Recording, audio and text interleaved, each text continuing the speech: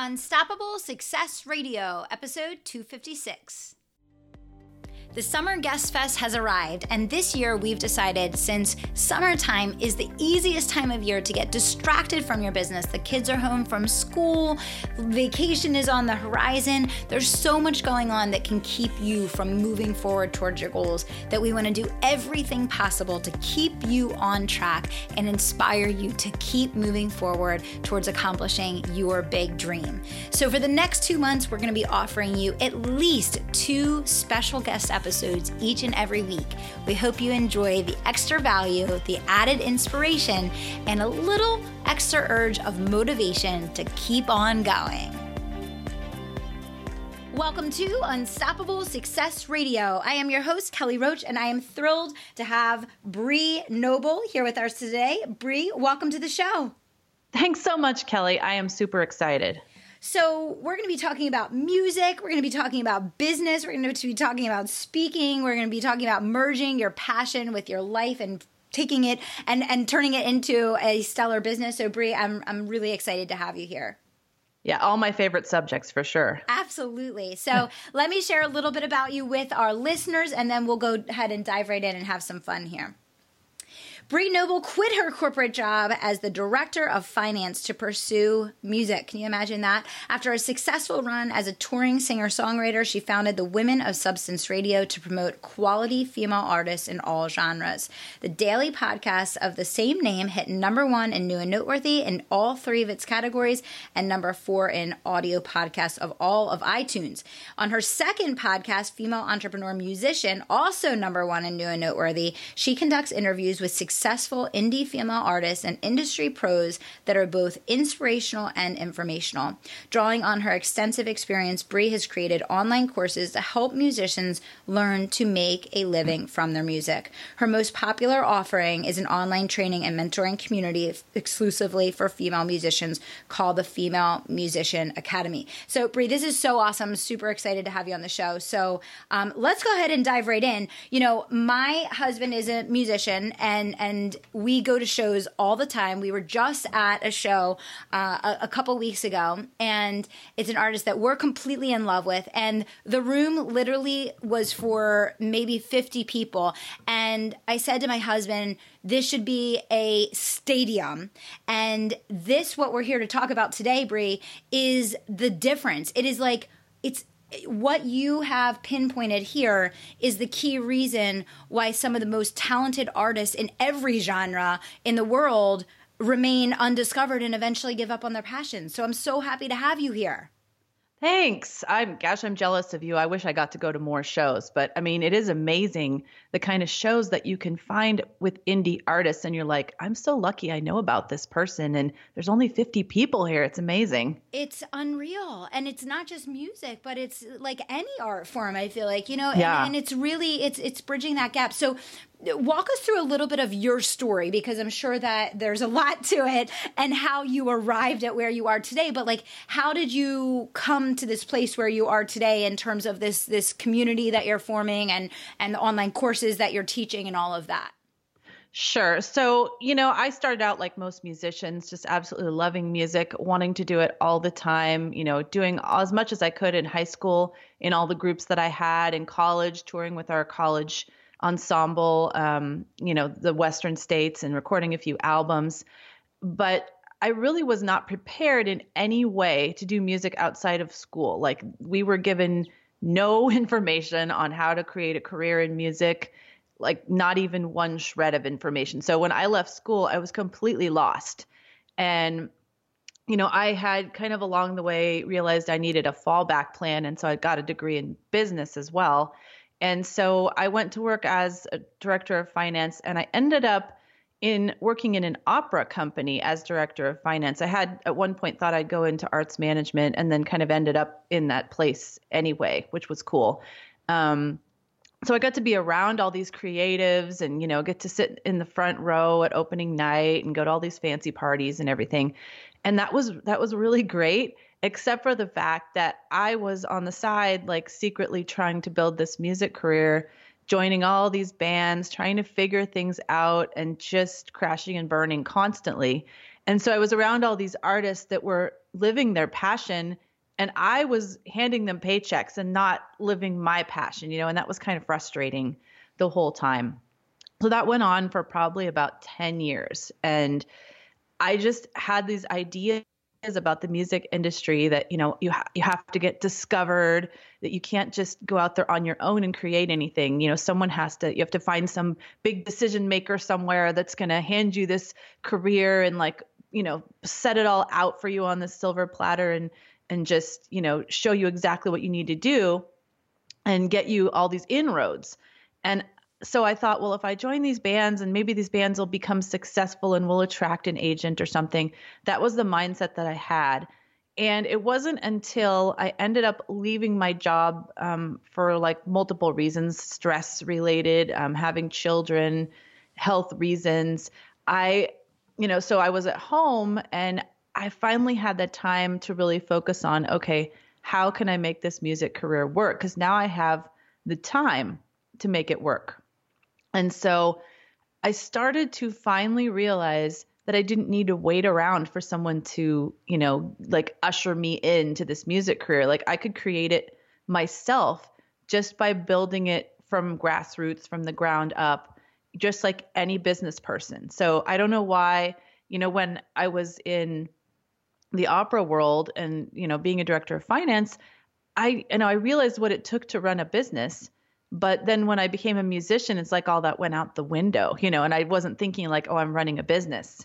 Right. So that's when I figured out, okay, if I'm going to do this, I can't wait for anyone else. I just need to do it myself. And so I started just building this audience and just doing local shows and building that up and then starting to book local tours and then tours to, the other side of California. And, and I did this all myself. And I don't know why I didn't realize I could do it myself before, but I do know that that's not uncommon. A lot of artists that I talk to now, they're in that same place that I was, where they thought they have to attract, industry decision makers and, and big players and all that in order to actually be doing music. And, a lot of them don't even want to be famous. They just want to do music. They love it. Right. It's a huge passion. So by the time I got there, fame was not on my list anymore because I was a little older and a little wiser. And I thought, all I care about is that I want to be doing music daily. Right. And so that's how I got there. And so, what really was the catalyst for me during that time was I met some other female artists that were doing what I wanted to do. And they were a few steps ahead of me, and they took me under their wing, and we had this small group, kind of a mastermind kind of thing. And I learned from them. I watched what they did. I asked questions, and, I was able to learn from their successes and failures. So I didn't do, the things that didn't work for them. And it just got me there so much quicker. And so later on, when I decided to kind of pivot because I didn't want to be touring so much, I had kids in elementary school and I had moved up into the mountains, and it was a lot more difficult to tour. I realized, this mentoring group that I had, that was really the catalyst for me. And why couldn't I create that for other artists? And I have to back up because along the way, while I was a touring artist, I created Women of Substance that you mentioned in my bio, because I felt like women were not represented enough in the radio industry and just not getting, airplay for these amazing songs that they were creating. And so by the time I got to the point where I was pivoting, I was like, I have this huge list of 3,000 independent female artists. And, I feel like I've been down their journey and I know what can help them because I know what was getting me stuck. Mm-hmm. And so that's why I decided to create the Academy, because I wanted this mentoring place, this community for female artists, this sisterhood where, we could help each other, and the people that were a few steps ahead could bring along the people that needed it. And, so we've got now, over 100 people in the Academy. We've got people at all different levels, people that just started out, people that, are on an indie label, and everybody in between. Wow, that's incredible. And so for you, what were some of the changes and the shifts that you had to go through to be able to really monetize music so that you could live your passion, but also be able to actually do it full time and support yourself versus, having to do it on the side, but not really being able to monetize it? Well, I definitely needed to go through the shift of learning to build my audience. And I was smart enough to build an email list from the beginning because I had been building a list for women of substance from the beginning. And I saw the power of that, And so I started as soon as I put out my first album. And even before that, when I was doing shows, I started building my email list along the way. And what that did for me is, and I stayed in contact with them. That's another important thing that I drive home to my students is you can't just build the email list and have it sit there. Like the point of it is you need to stay top of mind with these people. And because I was putting out content a couple times a month, even though I had a smaller list, I was top of mind for them whenever anything came up that, they needed somebody for their, Mother's Day tea or their Christmas event or whatever. And I was the one that they called because I was top of mind. And so I was able to build this network of referrals that whenever I did a show, I had flyers on the table. I always let people know about them.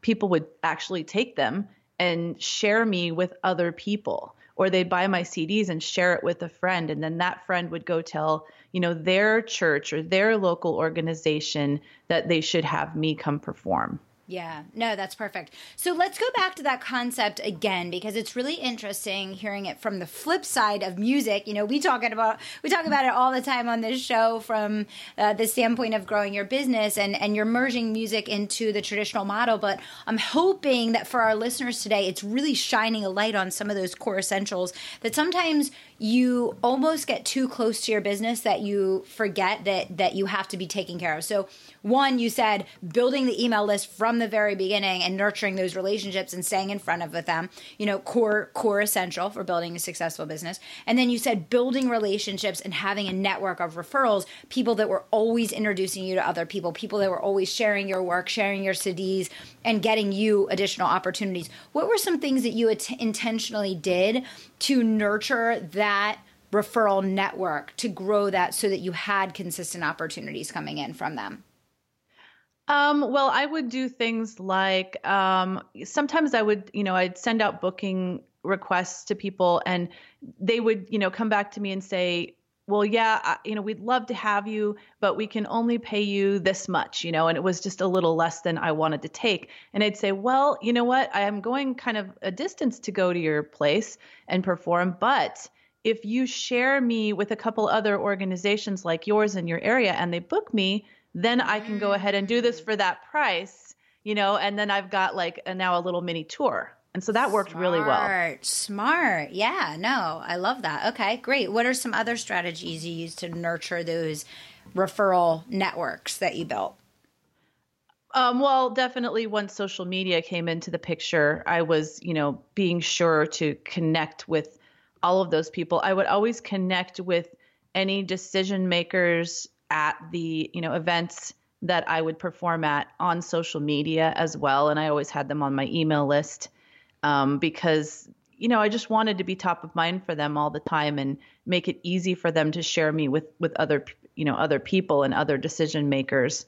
So that was a big one.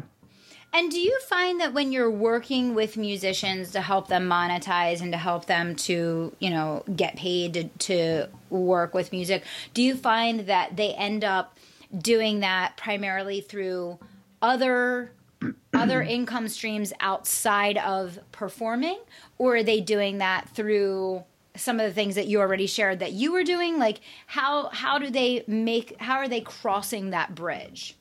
Well, there's definitely multiple income streams involved with musicians. Performing is a big one. I mean, it depends on what kind of an artist they are. They can do performing and then do quite well at selling CDs and merch at the events. Mm-hmm. And I kind of see that all as one thing. Mm-hmm. But they can also, a lot of them have private students. So, some of them have they teach private songwriting, or they teach, they have a studio of piano students or voice students. And then some of them do really well with music licensing, getting their songs into film and TV. Yeah, my husband does that. Yeah. Another, oh, he does. That's cool. Yeah, it's a Yeah. great passive income stream because once you get your music out there like that, you can keep getting passive income as those things air.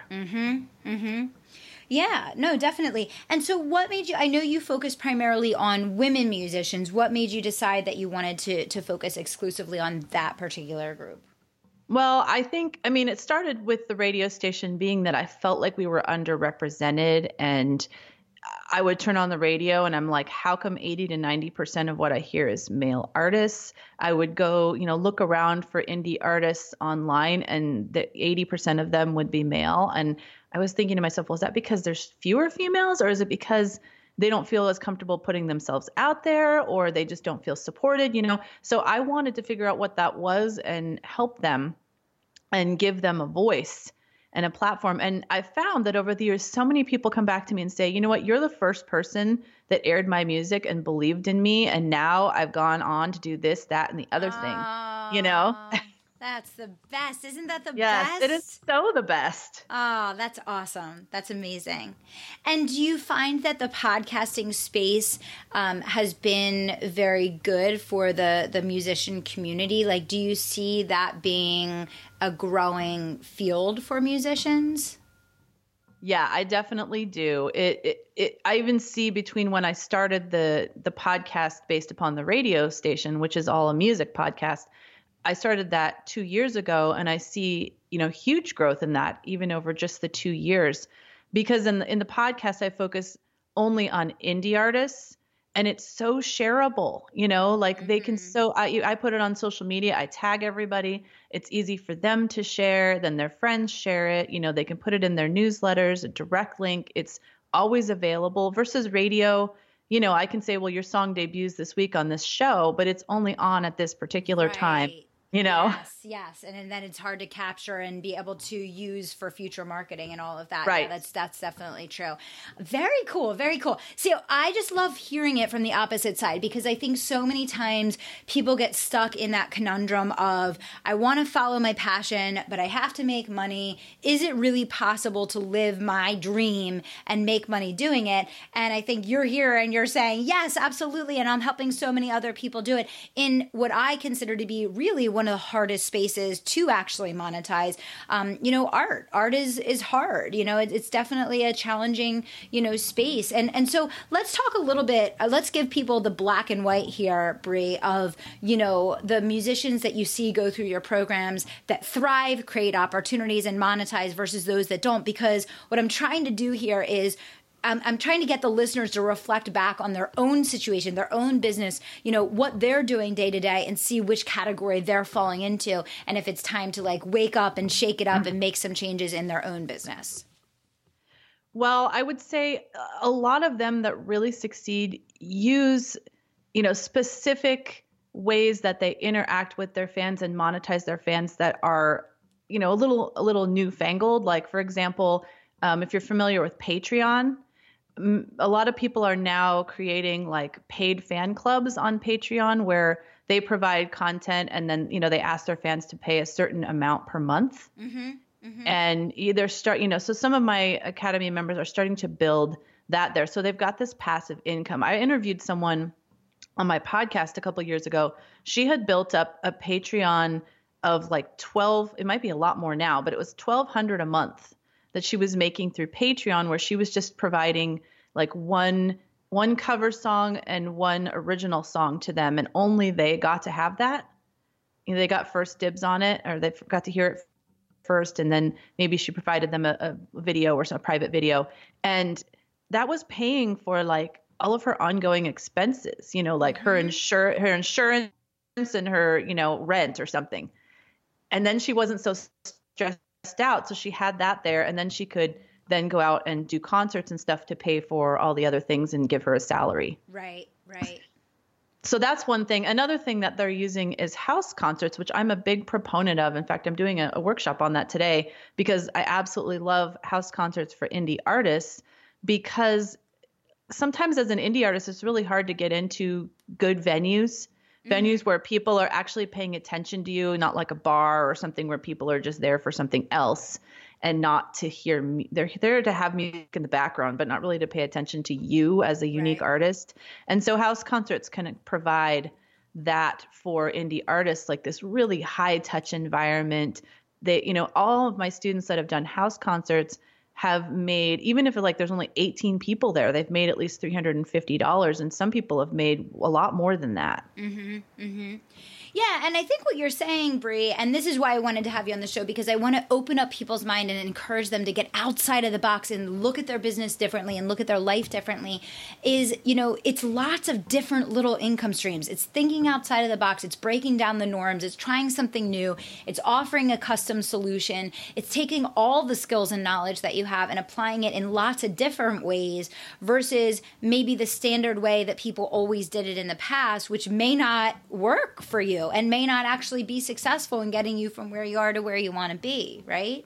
Yeah.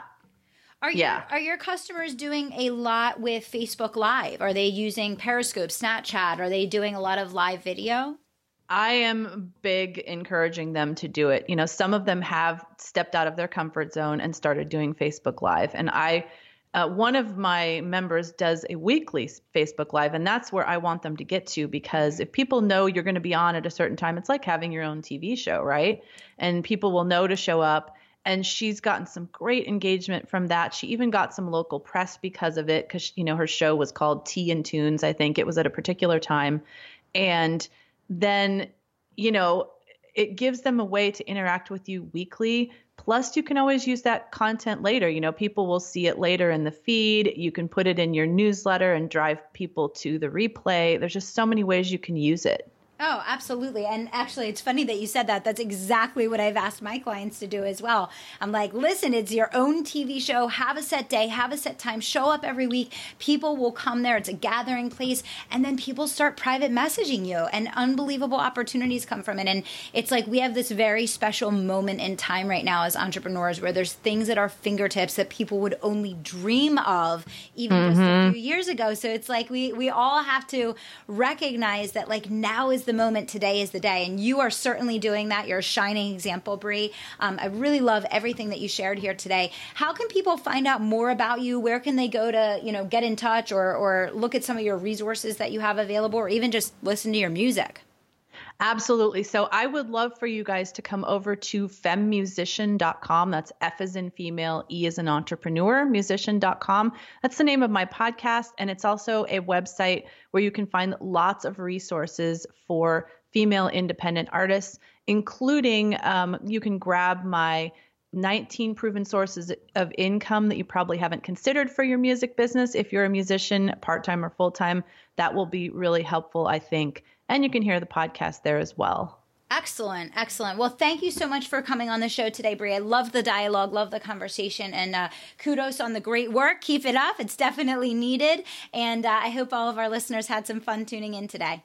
Oh, you're welcome. It's been a great time. All right. So listen, my Unstoppables here. Thank you guys so much for tuning in. And if you can think of a few entrepreneurs that would really enjoy the dialogue, get some value out of it today, make sure you pass this episode along to them.